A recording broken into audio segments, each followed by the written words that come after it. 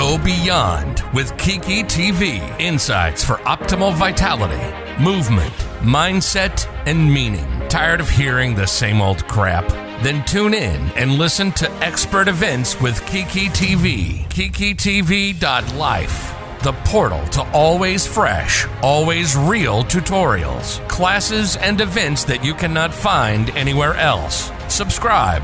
Welcome to Kiki TV and welcome to our expert event. And today I'm so excited. I'm really almost nervous to be sitting down with Elizabeth Bright. And Elizabeth Bright has written an extraordinary book called Good Fat is Good for Women, Menopause. She speaks English, Italian, French, German, Chinese, and more. She's currently living in India. She is in Italy, excuse me. She's currently living in Italy. She's a martial arts master, traveling to China for many years, teaching martial arts, and she is a doctor of osteopathy, trained in Europe, as well as a naturopath. She does extraordinary work. She's done some incredible research and uncovering, and you are transforming women's health with some wonderful protocols that are really from a great tradition of eating. So I just want to start by saying the great news is reduction of that estrogen reducing from the ovaries, as we are told, is not going to turn us into dried up twigs, that actually that has no bearing, that these so-called menopause symptoms are from something else and they can be addressed. So why don't you tell us what menopause is and how we can understand it for our joyous futures? Well, menopause, Kiki, is a wonderful evolutionary development. It's something that we as humans, with our very large fatty brain, evolved into so that we could live longer, so we could take care of our daughters and granddaughters and grandsons, the children of our daughters. And this is not how we were raised to think. And because primates menstruate until they die. All mammals, except for human women, orcas and pilot whales, menstruate until they die. And this is a huge nutritional cost. It takes a lot of energy to produce a baby, a healthy baby. And this is the way that we can live. We decay physiologically only that way. And I wouldn't even use the word decay. I would use the word transition into menopause so that we can live a long, fruitful life. And everything that is associated to menopause is actually caused by, in my view, adrenal deficiency. That absolutely made so much sense to me. And this sort of anthropological discovery that human women, we actually have an opportunity that no other primate has. A primate is, all these other primates are fertile, and at the end of fertility, they die. At the end of our fertility, we get 50 more years to continue to have a new focus in our life, to actually have our nutritional sustenance for our continuous development and vitality and wisdom, and to participate in society, whether it's this society of our family or growing our family to a wider community. And this is seen in this incredible research in the orca whales that you share. And can you talk about this grandmother theory that is this unique gift for us and orcas and pilot whales? It was, Kristen Hawkes, who's an evolutionary anthropologist, American. She developed this theory, the hypothesis, the grandmother hypothesis, because she saw these in the hunter-gatherer tribes that she traveled to see. She did a lot of research with the Ache and the Hasda, and she saw these older ladies being very industrious and in good health. She says at one point that they're dancing jigs, they're in good shape and they're very much a part of the community. And she had been taught herself to think that these women should just be kind of cast aside Instead, they were very important, integral parts to the families and to the communities. And they're sharing traditions of knowledge that would otherwise be lost. Right. The orcas are the orcas and the pilot whales actually lead the younger whales in the pod to the hunting grounds. They are libraries. They have a resource of knowledge and wisdom, as you said, which in their years. And so they will know, in the human case, they will know medicines, plants that you can use, where to take the group to hunt, to gather. And it's just a wonderful, we do not evolve to fall apart and die.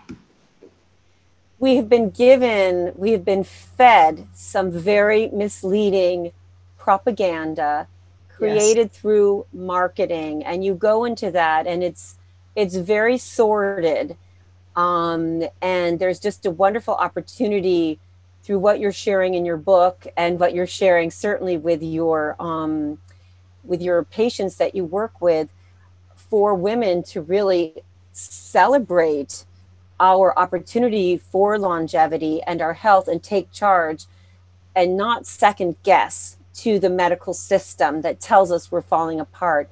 So it's actually a very long time that women's health was taken away from them, medicalized, and then served back to them mm-hmm. in a way that undermined their well-being. Mm-hmm. So you did a lot of research in this area. Can you talk about the early Greek view of men and women, and then how this view of women being so frail and dry and different changed? Well, you could say that it all started with agriculture, because I believe that women, certainly the hunter-gatherer tribes, don't treat women in that way, and they are an integral part, and they also hunt. I'm sure that I was a hunter when my forebears were hunters. So in an agricultural society, you put more hands on deck, you put more children into the fields to create more grain, and more children are necessary for that lifestyle, for that society. The Greeks, Hippocrates and Galen, actually saw women and men as equals. It kind of started with Aristotle, the Aristotelian theory, who saw women women had to be moist in order to reproduce, and men were dry. So when women became dry, when they no longer menstruated, they no longer served a purpose. So in the medical view, I guess you could say, but not only medical, society is created by men. So everything, philosophy, psychology, conditioning, everything, economy, everything that exists is seen through, women are seen through from the male gaze. And the male gaze is that women their health is based on their reproductive capacity. When they no longer reproduce, what good are they for? So we don't have that ability to have another life as men do. And this is a reductionist view, obviously, of the whole human being, the whole female human being. And these messages are internalized by girls and women. And then women and girls begin to restrict from within their view of the opportunities in front of them, and any kind of hope of expansion and accomplishment they might have is already been restricted from internalizing these messages. Well, they are raised to think that luckily I was raised obviously to think that I could do more than just get married and have babies. But the fact that this is perpetuated by the medical industry, because we really are treated simply as machines to have babies. The silly idea that we would just fall apart because we can't have babies, can't reproduce, has just, it has affected all women at all times in the West. I guess you would say in societies where there's more of a preponderance on agricultural culture. And so we could... As I said in the book, Chinese don't even have a word for menopause. They do now because they've translated so many medical conditions into Chinese. Many cultures didn't have a concept of menopause, because not concept of menopause, I mean by all the symptoms that go along with it. It really is just a mechanical event. Your follicles no longer are produced in order to make eggs, so that you no longer have eggs that can be ovulated in order to have a baby. There's really absolutely nothing else that it has that's supposed to go on.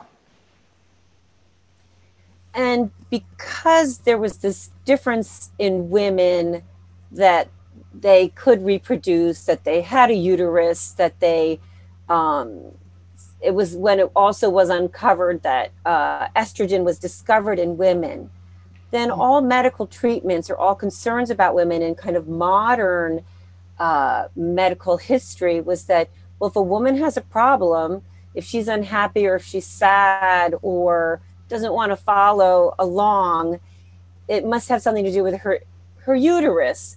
So let's remove it. Or it has something to do with blood, since women menstruate. So let's do bloodletting. And this goes back much farther than I could have imagined. There's a couple hundred years or more of this approach of, say, like... Are you talking about his hysterectomies? The history of hysterectomies, and also bloodletting women in the breast area. Well, the Greeks did that. But yeah, the problem is that estrogen is kind of just a culmination of a theory, of a hypothesis that the male world had, male medical world. Hysterectomy started thousands and thousands and thousands of women. When they started to be able to cut women open and sew them back up, and they would survive, although I think you said 1 in 6 or something. Yeah, it was. So, you know, I don't know if you saw that show, The Nick. It was on TV for a while. That had a lot, you know, showed how brutal and violent surgery was. I mean, it's and the problem is that these women were often not sick. They had a boyfriend they shouldn't have, or they were talking back to their husband. Virginia Woolf was depressed, and her doctor said that she should have a hysterectomy. So it had nothing to do with the cancer that was rampant in the industrial England in the mid-19th century. There's a wonderful writer, Ornella Mascucci, who wrote a book called Cancer in the Victorian Era. Women during that time who had cancer were malnourished. They were working horrible hours in dark conditions. And yes, if you are not eating right and you are enduring horrible work atmosphere, you know, and there's no clean air. There's no clean air. Yeah, the furnaces were going all the time.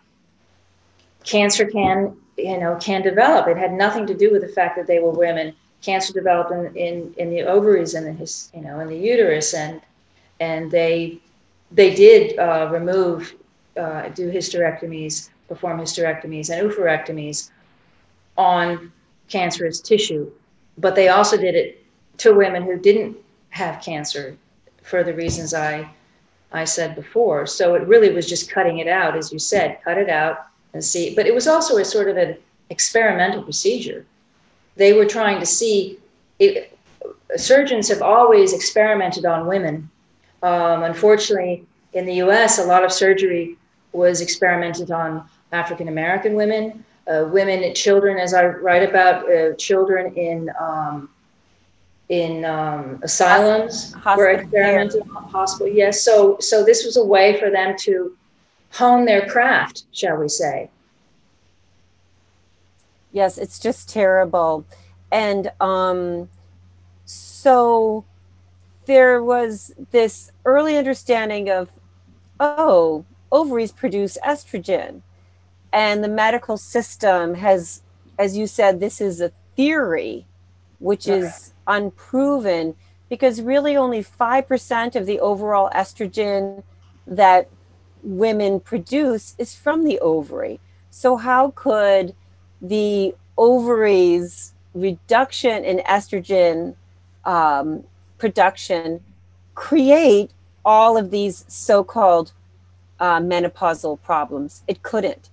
So can you tell us where all this other estrogen is coming from and how important it is for the brain health and all the rest of it? Well, we do need estrogen. Yes. There are receptors, estrogen receptors, in so many different kinds of tissue, the brain, the breast, everywhere. So, and they're always finding more. So be sure, remember that the next time they find a new receptor, there's going to be another symptom that comes out. So whatever tissue they find the receptor in, the deficiency thereof will cause a new menopausal symptom. They're coming up with new symptoms all the time, and it will create a new syndrome that we need to address with pharmaceuticals. But they discovered estrogen in 1933, just a couple of years after they discovered insulin. And the problem is that we, as you said, only 5% is produced that we need is produced in the ovaries. 85% is produced in the adrenals and the adrenal glands and in peripheral tissue. So, but they hadn't discovered the adrenal hormones yet. This happened in the 40s. So all of their theory was based on this estrogen. There are 3 types of estrogen. There's E1, E2, and E3. Estrone is E1, estradiol is E2, and estriol is E3. And the only estrogen that we need for fertility, for pregnancy, is E2. That is what makes us be able to ovulate. It's a tiny amount. All those receptors are getting estrogen from E1. So healthy adrenal function will bring the proper estrogen that we need with this whole well-balanced system and cascading of hormones, the lowering of cortisol, and that when we have this healthy adrenal function, we will eliminate these symptoms related to menopause, because the symptoms are actually related to disrupted adrenals. Right, and adrenal hormones are made out of cholesterol, and how many women avoid eating fat? So what you're talking about is, what I see in my practice is girls who have started developing sexual characteristics, breasts. They don't want to look like, they don't want to have breasts or hips. They want to look like the popular models, and so right then they start avoiding meat. They start avoiding eating fat. So what you're seeing is when you get to menopause, a menopause that does have symptoms is because when they were 15, they stopped eating fat and meat. So they have low iron all their lives, and they get to that age, and the small amount that the ovaries make, it just crashes. The whole system crashes. You mentioned in your book your mother, and that this whole low-fat craze based on this another poor hypothesis. No, the cholesterol hypothesis, yes. Yeah, the cholesterol hypothesis.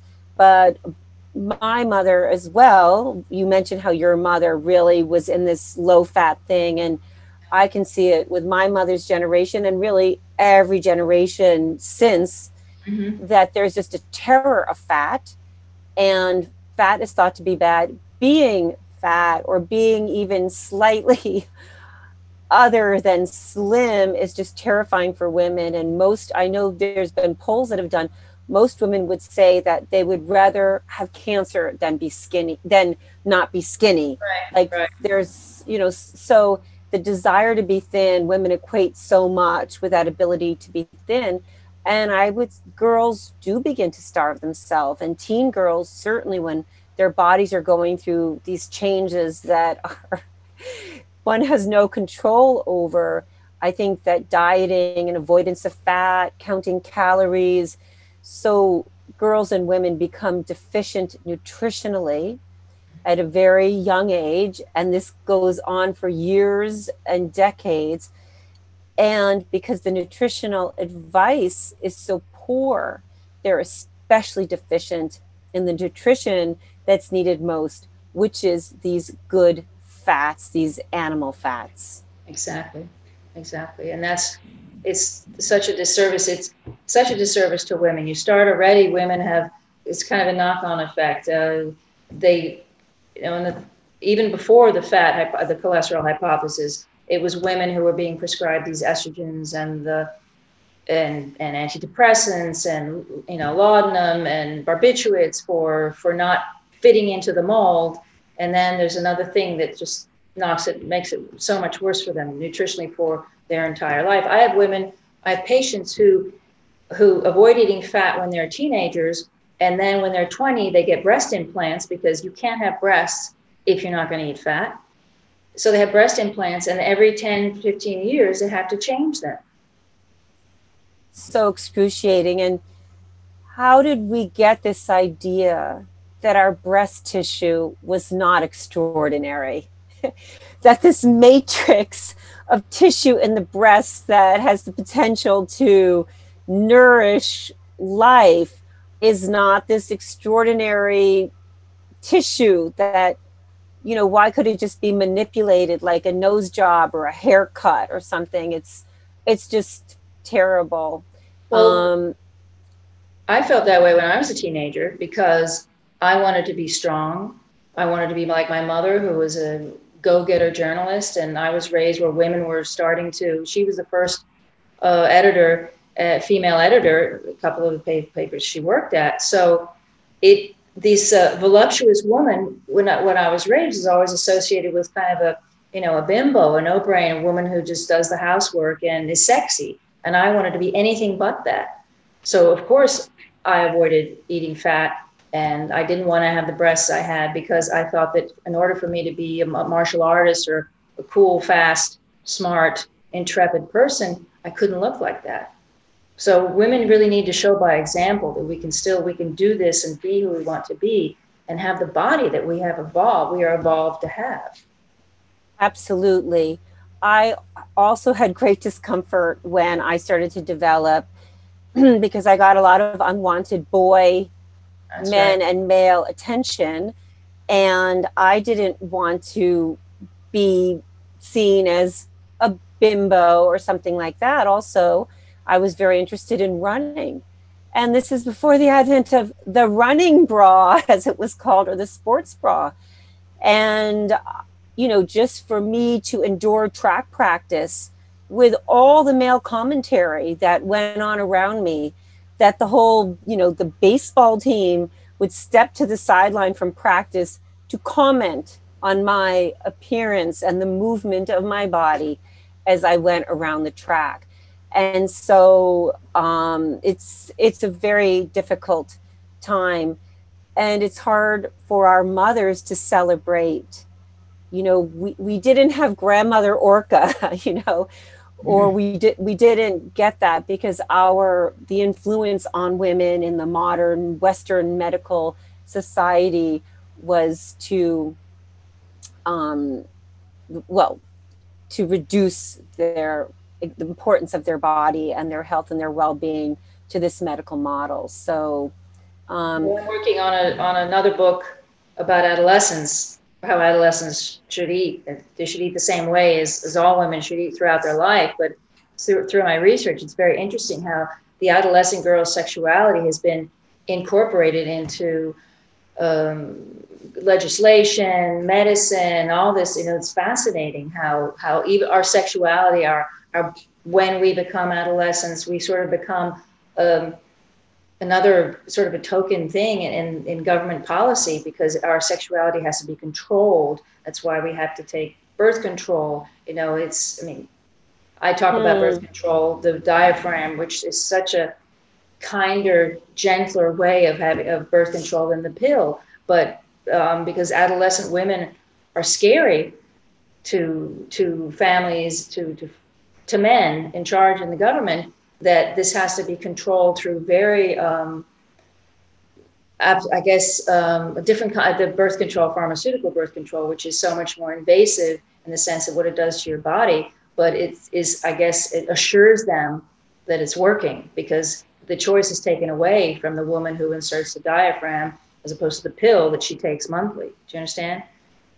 Yeah, I absolutely understand. And I even remember when I was like in my late teens or college years, and female friends, I have never been on the pill. I had a strong feeling about that from a young age, but I even remember using a tampon without the inserting thing, because I thought that was all so much plastic waste. I mean, this is like 30 years ago, 35 years ago. I was like, I don't want to put plastic inside me. I don't want to create this extra waste. I'm just going to pop this tampon in. And my friends, who were all smart, college educated, very cultured, they'd be like, you just put that tampon in? You don't use an inserter? And so this idea that, oh, that extra step of putting in a barrier, you know, like a diaphragm or something, it's too many steps for a woman, or using a cervical cap, it's too many steps. Just control yourself Too through much responsibility for us. Yeah, and does take away the responsibility. And are you a yoga teacher or wellness coach dreaming of earning a professional income doing what you love? Yoga Success with Kiki is a coaching and entrepreneurial program for you. Learn a system with the inner and outer supports that changes lives. Learn more and work with Kiki at yogasuccesswithkiki.com. You can learn to earn your yoga and wellness living. there was something else I wanted to say this around, well, deficiency. You talk about in the book how women are seen to have so many deficiencies, and pharmaceuticals just keep finding more deficiencies to give us more drugs. And so women have this very strong idea that, well, we have deficiencies around PMS and menstruation, and then we're going to have, now there's new deficiencies around adolescence and deficiencies for menopause, periomenopause, postmenopause, some new term, geriomenopause or something. Yeah. So we have so many stages of deficiency and that need to be addressed medically. And this is all being done through some very smart public relations and marketing research at these companies that have these patents on estrogen. They're kind of taking the same old drug, dressing it up in new clothes, and trotting it out for these new deficiencies, even though these hormone therapies have a terrible history of causing cancer, possibly birth defects, of being tested on women in Auschwitz, and being tested on women in mental health asylums. Yeah, it's they knew when they first, there was a race, there was a drug race between Germany, America, and England right before World War II. And after estrogen had been synthesized, they all wanted to get on the bandwagon. They all wanted to control the market. They were working on different kinds of estrogen derivatives, progesterones, testosterone. They were all kind of synthesized around the same time. And it was a huge market because a steroid hormone is basically life. You know, if you think about it, a steroid hormone, estrogen, progesterone, and testosterone, they figured they were controlling life because you make babies that way. And so they were all trying, they were all experimenting, and they did Sharing, which was a German company. They did experiment with both progesterones and estrogens in concentration camps. And all of the researchers and chemists, every single one saw that cancers were caused by these medicines, by these pharmaceuticals. And it was never hidden. They all knew, but they kept bombarding the FDA, for instance, with pushing and hiding research and changing and writing in letters, putting women on these things and falsifying, documents and letters that this eventually passed, as we know today. So let's speak about the really good news of how, and I will say of how we can reverse these health symptoms that have been attributed to the end of ovulation but actually can be attributed to something else. And I do want to say much of my background is like a 30-year plus vegetarian in a yoga community. Vegetarianism strongly aligned with yoga and female yoga practitioners. And I've heard from so many women about how terrible vegetarian women, their menopause has been. So actually there is great hope for vegetarians and non-vegetarians alike. So can you talk about how we can attribute these symptoms to adrenal fatigue and the steps that we can take? First of all, our body is not supposed to suffer through PMS. It's not supposed to. So if we eat right, we shouldn't have any of these symptoms. If stress is so great, it can overburden our adrenals, and no matter what we eat, we might have, adrenal issues, because adrenal hormones are stress hormones. But I just want to say that women should not fear their bodies. Girls shouldn't fear PMS. If they have PMS, it's not something they just have to go through. There's a deficiency there, and that should be addressed with diet, not with hormones. The problem is girls who have issues, PMS, they're often given hormones. They do that in Italy. I know they do that in the States. So how can we not have these symptoms, and how can we treat them when we have them? Well, as I write, that adrenals live on fat. Adrenal and gonads are the only human tissue, the only glandular tissue that doesn't produce its own cholesterol. All our cells make cholesterol. Cholesterol is what holds our cells together. It communicates with other cells, but it's not a factory for cholesterol like all of the other tissues in our bodies, because we make our own cholesterol. The liver makes cholesterol. It's so important for our function, our physiology, that we make it. We make plenty of it. The problem is that it then has to be synthesized from cholesterol to pregnenolone, and then the hormone cascade, it goes down to make cortisol if you need it, if you have a lot of stress that you have to address. And then it goes on to make the other steroid hormones, progesterone, and then the estrogens, and then testosterone.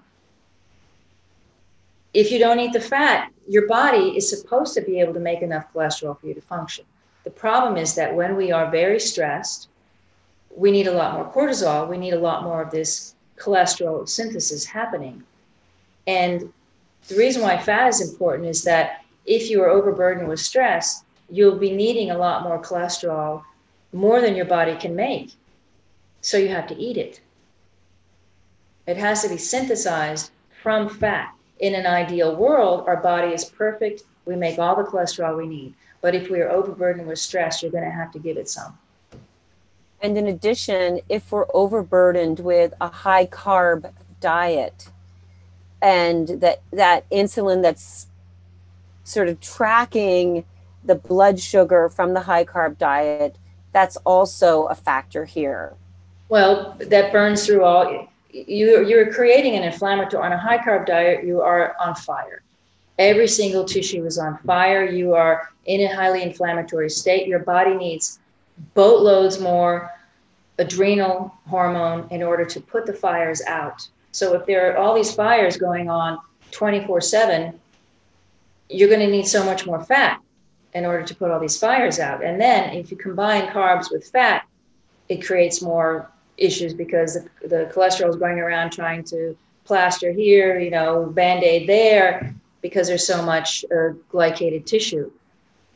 So yes, you also don't absorb as many nutrients if you eat a high carb diet. You're not taking in as much zinc, magnesium, B vitamins. All this stuff is not getting in, and nothing in our body works in isolation. So our thyroid needs to work with the adrenals. If you're not getting iron, you're not going to be able to make thyroid. If you're not getting selenium and zinc, you're not going to be able to make thyroid. So it's all this beautiful dance of hormones, which are supposed to function really well if we eat the way we're supposed to. We evolve to. But so many women don't know how to eat that way now. They're afraid to eat that way now. Yes. And then there's these different fats. So we were led through the low fat movement, through sort of the packaged food, through all the packaged foods, which fats are shelf stable. And so we've been directed to eat what the so-called healthy vegetable oils, also known as polyunsaturated fatty acids, PUFAs, and these are highly inflammatory and very unhealthy. And so we're looking at, when you talk about good fat, you're talking about these traditional fats of butter, eggs, beef, and other animal fats. Yeah, but I don't even call PUFAs. They're not fats. They're not allowed to be called that. They're motor oil. Basically, we've been told that we can eat motor oil. Crisco was very smart. That's what my grandmother started using. Crisco, her biscuits were really short, and it was brainwashing because they wanted to get rid of their, cottonseed. Yeah, cottonseed. So yes, good fats, because it is an animal fat. There's not really any other way to put it. Our bodies are looking for real cholesterol. We have cholesterol. We make cholesterol. We don't make seed oils. We make animal fat. Breast milk is full of human cholesterol. Animal fat. Animal fat. We are animals. So right. We can't make estrogen out of seed oil because it's molecularly not the same. The backbone is completely different. And the problem is that when we break down these other fats into steroid hormones, you're creating Franken molecules. And that's what we can't eliminate properly. It accumulates in tissues. It goes through the poor liver, which has to figure out what do I do with this? It's a xenoestrogen. They can't break it down. Tissues can't break it down. And then you just can't compare it to the animal fat, which is a very simple saturated fat. Our body knows how to work with it. Our body knows how to break it down. And it's a precursor to so many things in our bodies. And at the same time as women are avoiding fat, they're slathering on sunscreens with xenoestrogens, skin creams, that lovely silky texture, which is basically plastic and xenoestrogen. Petroleum. Again, petroleum. This is the body even more. So, it's very frustrating to me. So just to clarify, a xenoestrogen is something that it's a chemical that mimics estrogen. Yes. And alters the estrogen in our body, not in a good way. And so you won't make it. You won't make your own, because there's this other one floating around that's pretending to be an estrogen. And so you're not going to make your own. So you may have deficiency because of that as well. So plastic is estrogenizing. Any Yes. water that's in plastic, sodas, foods that are practiced in plastic, that plastic is actually altering the estrogenizing that food or that beverage. And when men and women ingest it, it has an estrogenizing effect.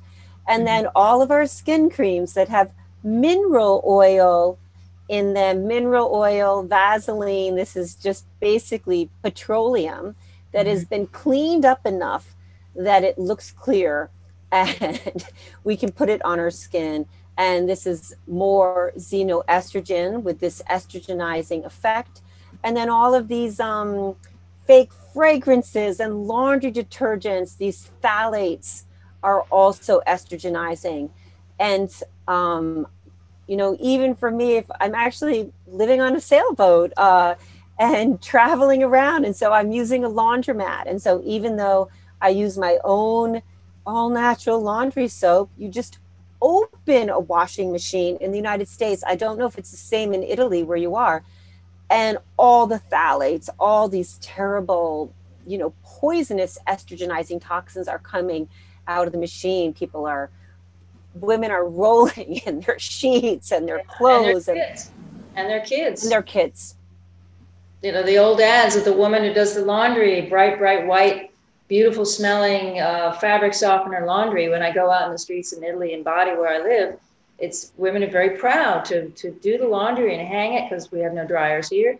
And I smell it walking down the street. Oh. terrible. So I wanted to just visit this high carb thing. Most people probably don't think they eat a high carb diet because when they think of carbs, they think of sugar or they think of healthy carbs. We have this thing called the food pyramid, which is not based in science, and it is moving. If we look at the food pyramid over the last 30 years, it went from having a lot of animal foods and proteins at the big base of the pyramid and dairy to now that's at the point of the pyramid. And at the bottom are carbs, grains, vegetables, fruits. Even some food pyramids have pictures of donuts on it and bagels, that these are healthy.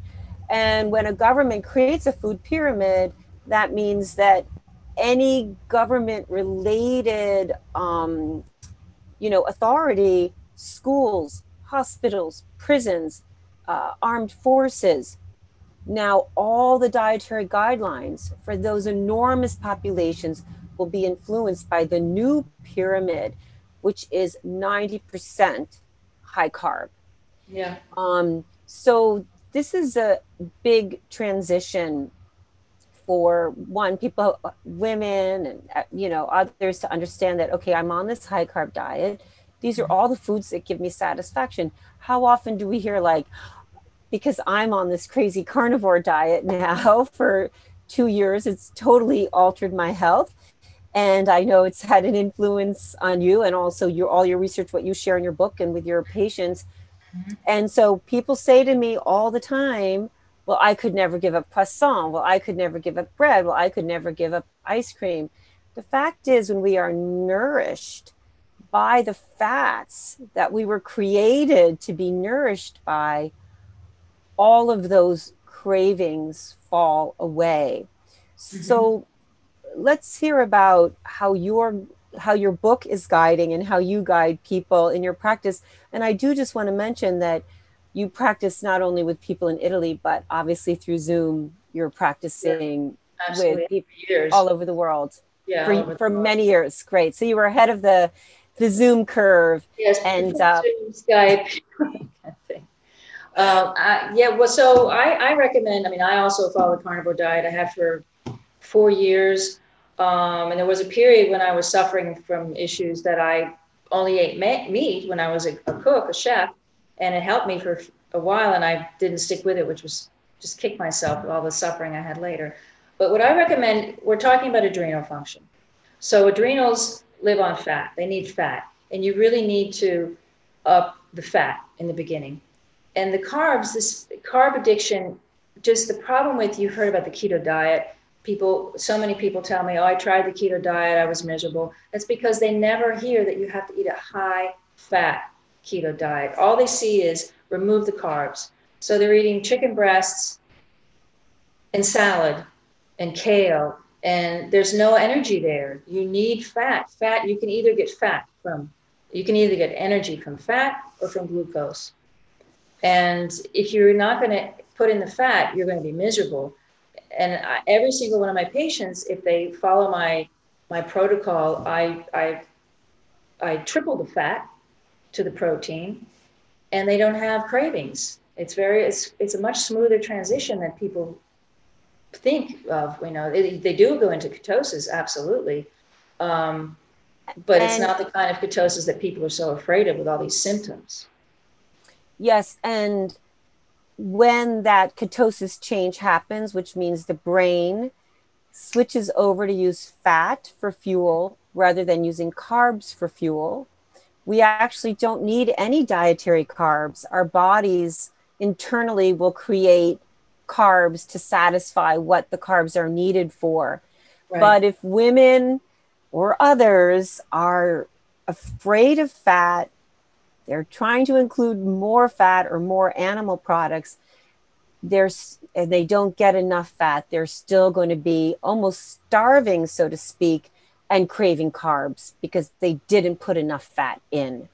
Yeah, you have to really increase the fat tremendously in the beginning because you really are asking your body to do something. Your metabolism has been living off of carbs for decades to switch over, which we have evolved to do. We can very naturally do this in 24 hours, except that it doesn't have to be difficult. It really doesn't have to be difficult, but you cannot do it if you don't. I like to say that, you remember the Indiana Jones movie when there's that big boulder and he has to move a rock, a big rock, and he puts something else in place of it, or this thing will come cut his head off. You have to replace it without it knowing that it's gone. If you go change your metabolism and all your cells are hungry, you're going to feel miserable. But if you give it energy, the same amount of energy you had before from glucose, from fat, you won't even notice. Especially when that fat, as you share in your book, is butter and eggs and delicious, traditional foods that our ancestors ate. And you have a background as a chef and a restaurant owner, and certainly these great traditions of European and other cooking of amazing meats and fat-based dishes and sauces. You do mention, I think in a podcast that I heard you on, that you use tallow to make sauces. I was like, ooh, I want to know how to make. My creams and my lip balm I make out of tallow. But there's one issue though. The problem is that if you haven't used fat in a long time, if your body hasn't had to break it down, your gallbladder will be lazy. And the gallbladder is a muscle that will just, if you haven't lifted, your muscle is going to drop. Sometimes people who have avoided fat, I recommend ox bile or any kind of, an enzymes that can help you break down the fat from putting in your stomach. The gallbladder has to produce some bile. Bile salts can help you do the job if you're having issues like diarrhea, difficulties absorbing the fat in the beginning, because that does happen to some people. And you spoke about a 28-day cycle of something in the metabolism. So it takes about 28 days. Well, our endocrine system, both male and female, operates monthly on a 28-day cycle, a month cycle. So big change in the endocrine system isn't really seen for a month. Your metabolism switches over in 24 hours. But if you're looking at endocrine issues and things like that, and you're trying to sort of restore the adrenal function, I would say a month is what it would take to really see a lot of differences as far as your symptoms that you're addressing for menopause. And how would you address women who say, I can't eat that much fat, or I'm not comfortable eating meat, or isn't it going to give me heart disease? Well, do you come up against that? What if I get fatter? Well, all my patients lose weight. The only issue I've had is with one woman whose breasts grew more plump. And this freaked her out. So I don't, it's, I had 3 kids, and my third kid, my breasts were gone. I nursed all my kids, and of course I didn't eat enough fat. But then when I changed the way I ate, my breasts were restored completely. But, and I'm going to be 58 in 2 months. 58's the best age, said the 58-year-old. Okay. Wonderful. I'm looking forward to it. They don't worry about, of course they've heard from their doctors, don't eat like this. The kidney protein is going to kill your kidney. It's a combination of fat and protein. So the 2 worst things, kidneys die, the doctors tell them they're going to get a heart attack. But what we're looking for is I show them on their blood tests, and their insulin goes down, their blood sugar stabilize. There's so much research. We know that the cholesterol hypothesis is untrue. We know that protein does not hurt the kidneys. So if you kind of reassure them with the research that these things don't happen and explain why, which is why I wrote the book. I think if you go back and show how the medical industry has come up with these stories, these falsehoods, people understand that, if you follow the money, as they say, why they're telling us this. And people feel so well. You're not going to worry about if you feel really well, if your moods are better, if you enjoy sex, if all these things that you've been told that are going to happen to you, if they don't happen and you feel well, there really is no substitute for that. And I think there's a freedom here, well, a freedom to fulfill our human lives of meaning, to continue to just grow and be vital and have a wonderful impact within our communities and in our work, etc. Um, but also that we no longer have to be afraid of food. We don't have to restrict or count calories or have these, meal size limitation. Women are living, and I'm sure it's not just women, but from what I know of women, they're living so restrictive. Fasting, juice fasting has become so prevalent.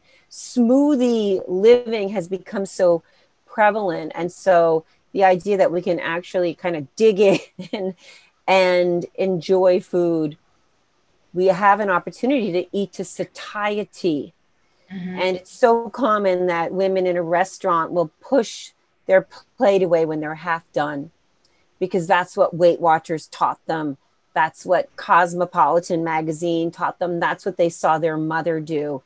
And so women really are hungry all the time. Which have always been.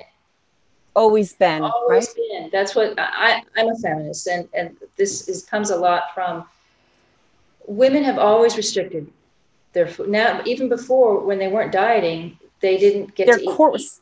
Right, their corsets and their... Well, that was, yes, that's physical. But I'm talking about before. I'm talking about in agrarian societies where women have 8 to 10 children and 5 of them are boys. The father and the boys get the meat. The women don't. I know. Women get the scraps and the pasta. Okay, now they all eat pasta because they're all addicted. But before, women who have all these children and have to, in order to have children, have to have a nutritionally adequate diet, are not getting it. And that's why so many babies died in childbirth and when they were young, because nobody was getting, the women and the children were not getting enough protein, meat. Women have always, in all societies, been relegated to lesser nutrients. Well, this is seen, I've traveled extensively to India for the last 25 years to study yoga and related knowledge. And even in India today, particularly more in village culture, a woman has to rise before the rest of the family. She's only able to use the bathroom very early in the morning, because the rest of the day she's relegated to the kitchen and must maintain cleanliness. And she feeds everyone else and she feeds herself last. And even there's a lot of statistics that if medicine is needed in an impoverished family, it's purchased for boy children. It may not be purchased for girl children, and that the bulk of the food is going to boys, or maybe the one college-bound child will get more of the milk or something like that, or the nutrients. I know it's a long, sad tale of women denying and having to be thin. And, we see in an affluent society, this kind of like, well, one can never be too rich or too thin. The comfort of affluence can give women a little more support to starve themselves. I really see veganism as a choice of affluence. Absolutely. Because how could one choose starvation? It's so expensive to eat. I mean, when I was a vegan, I could eat a whole jar of organic almond butter. That's like $18. And I could never get enough fat. So veganism is a kind of a too rich or too thin. Like, you have to be affluent to figure out how to live on dates, almonds, acai, which is from Brazil. Like, this is the most nutritionally depleted yet internationally swank diet that anyone could be on. Yeah. And while we're on this, I do want to talk about thinness. Of course, if we're healthy, we're active in a way that supports health. We're not depleting ourselves adrenally through extreme exercise. We are going to have a healthy physique, a healthy body weight, let's call it, even if we don't weigh ourselves. And skinniness is not equated with healthiness. Women have areas on their body that gather fat that's very enticingly attractive and beautiful, and at all ages. And so we're not, yes, women are losing weight. You're talking about they're losing that cortisol weight, that held water weight. Right. But we're not going for skinny. No. For healthy, strong. Well, I was thinking the other day before we talked, I was thinking about how kind of knew this question would come up or this issue would come up. And I was thinking about when I was born in 63 and the models then were, I wasn't cognizant because I was born, but Twiggy and those. And I really think that thin thing came from women who were trying to be emancipated and look like men. And a woman who's trying to be emancipated has to kind of lose the feminine characteristics, because how can we be seen as men if we have tits and ass?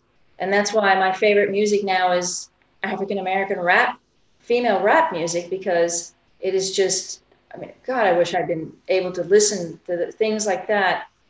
My whole sexuality would be different when I was a teenager. Just things that a strong woman can be sexy and strong, and however her body is, as long as her body's healthy.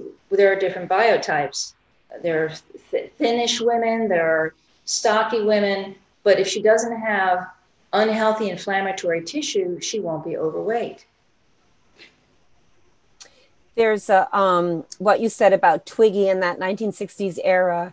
Yeah. There's a well-known, haircutting pioneer, Vidal Sassoon. Right. And there was a great documentary on him about, they said Vidal Sassoon liberated women, because women used to, go to the hair salon on a Friday. There were curtains over the window. They got their hair put in these little curlers. It was done. And then it lasted for 3 or 4 or 5 days. Then they hid it under a kerchief, like through the 40s, 50s, 60s. And then they went in on a Friday and their hair was done. And Vidal Sassoon famously gave the designer Mary Quant one of his most famous haircuts. And he cut hair in such a way that it just fell in place. And so they make this thesis that Mary Quant created the miniskirt, where women didn't have to wear corsets and garters and stockings.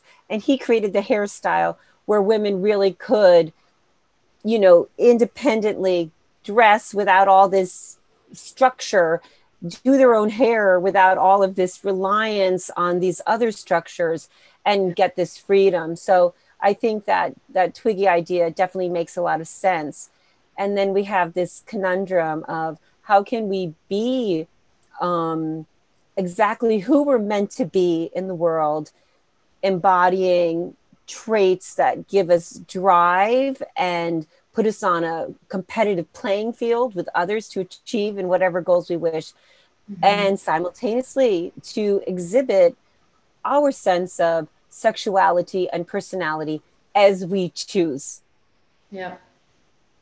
So, and the best time for that, my friend, is when we are given this gift of no longer ovulating. Yes. And extra 50 years to continue to grow, develop, and illuminate our own lives and those of others, that we care for. Yeah, tell the stories. How will other generations know and learn if we don't have the wisdom in order to impart on them knowledge? I mean, it's so much better to hear a story from your grandmother than reading it online, I think. So something that I loved about this long-lived orca, she's 110 years old. Her name is Grandmother. Yeah, Granny. Granny. I love that. That orca research is just so, they've been researched better than the female women. Yes, amazingly. Yeah, it's extraordinary. I'm so happy that you joined me today. I'm going to say that I so strongly recommend that everyone buy your book and read it good fat is good for women, menopause. Yep. It's so liberating. It's so empowering. And I got it on Kindle. I want to thank you for responding to my invitation and joining me so quickly. And so I got it on Kindle. I couldn't put it down. And it's just a great book. Looking forward to your future books. Please share how people can find you, though I will share that in the show notes. And then any final words? We have a lot to talk about. Yeah, we do. We can go on for hours, I think. To be continued. Absolutely, to be continued. And you can find me on my website is elizbright.com, and I can be contacted there. My book is available on Amazon. I do online consultations, as I said, all over the world. And I hope that I can get this other one out. I've been pretty busy lately, but my vision is menopause, fertility, and adolescence. So I want to do a trilogy, as it were, about women. Right. Steps, times of our life. Wonderful. And how fat is important for all those steps in our lives, phases in our lives. Thank you so much. And thank you for joining me. And I look forward to reading all your books, supporting them, and a continued relationship, however I can support you in your work. I'm here to spread the word. Thank you. Want more Kiki TV? Go beyond. Subscribe at kikitv.life for hundreds of hours of tutorials and members-only content that you won't find anywhere else. Only $29.99 a month. Follow Kiki on Kiki Says on YouTube and Facebook. Kiki_Says on Instagram.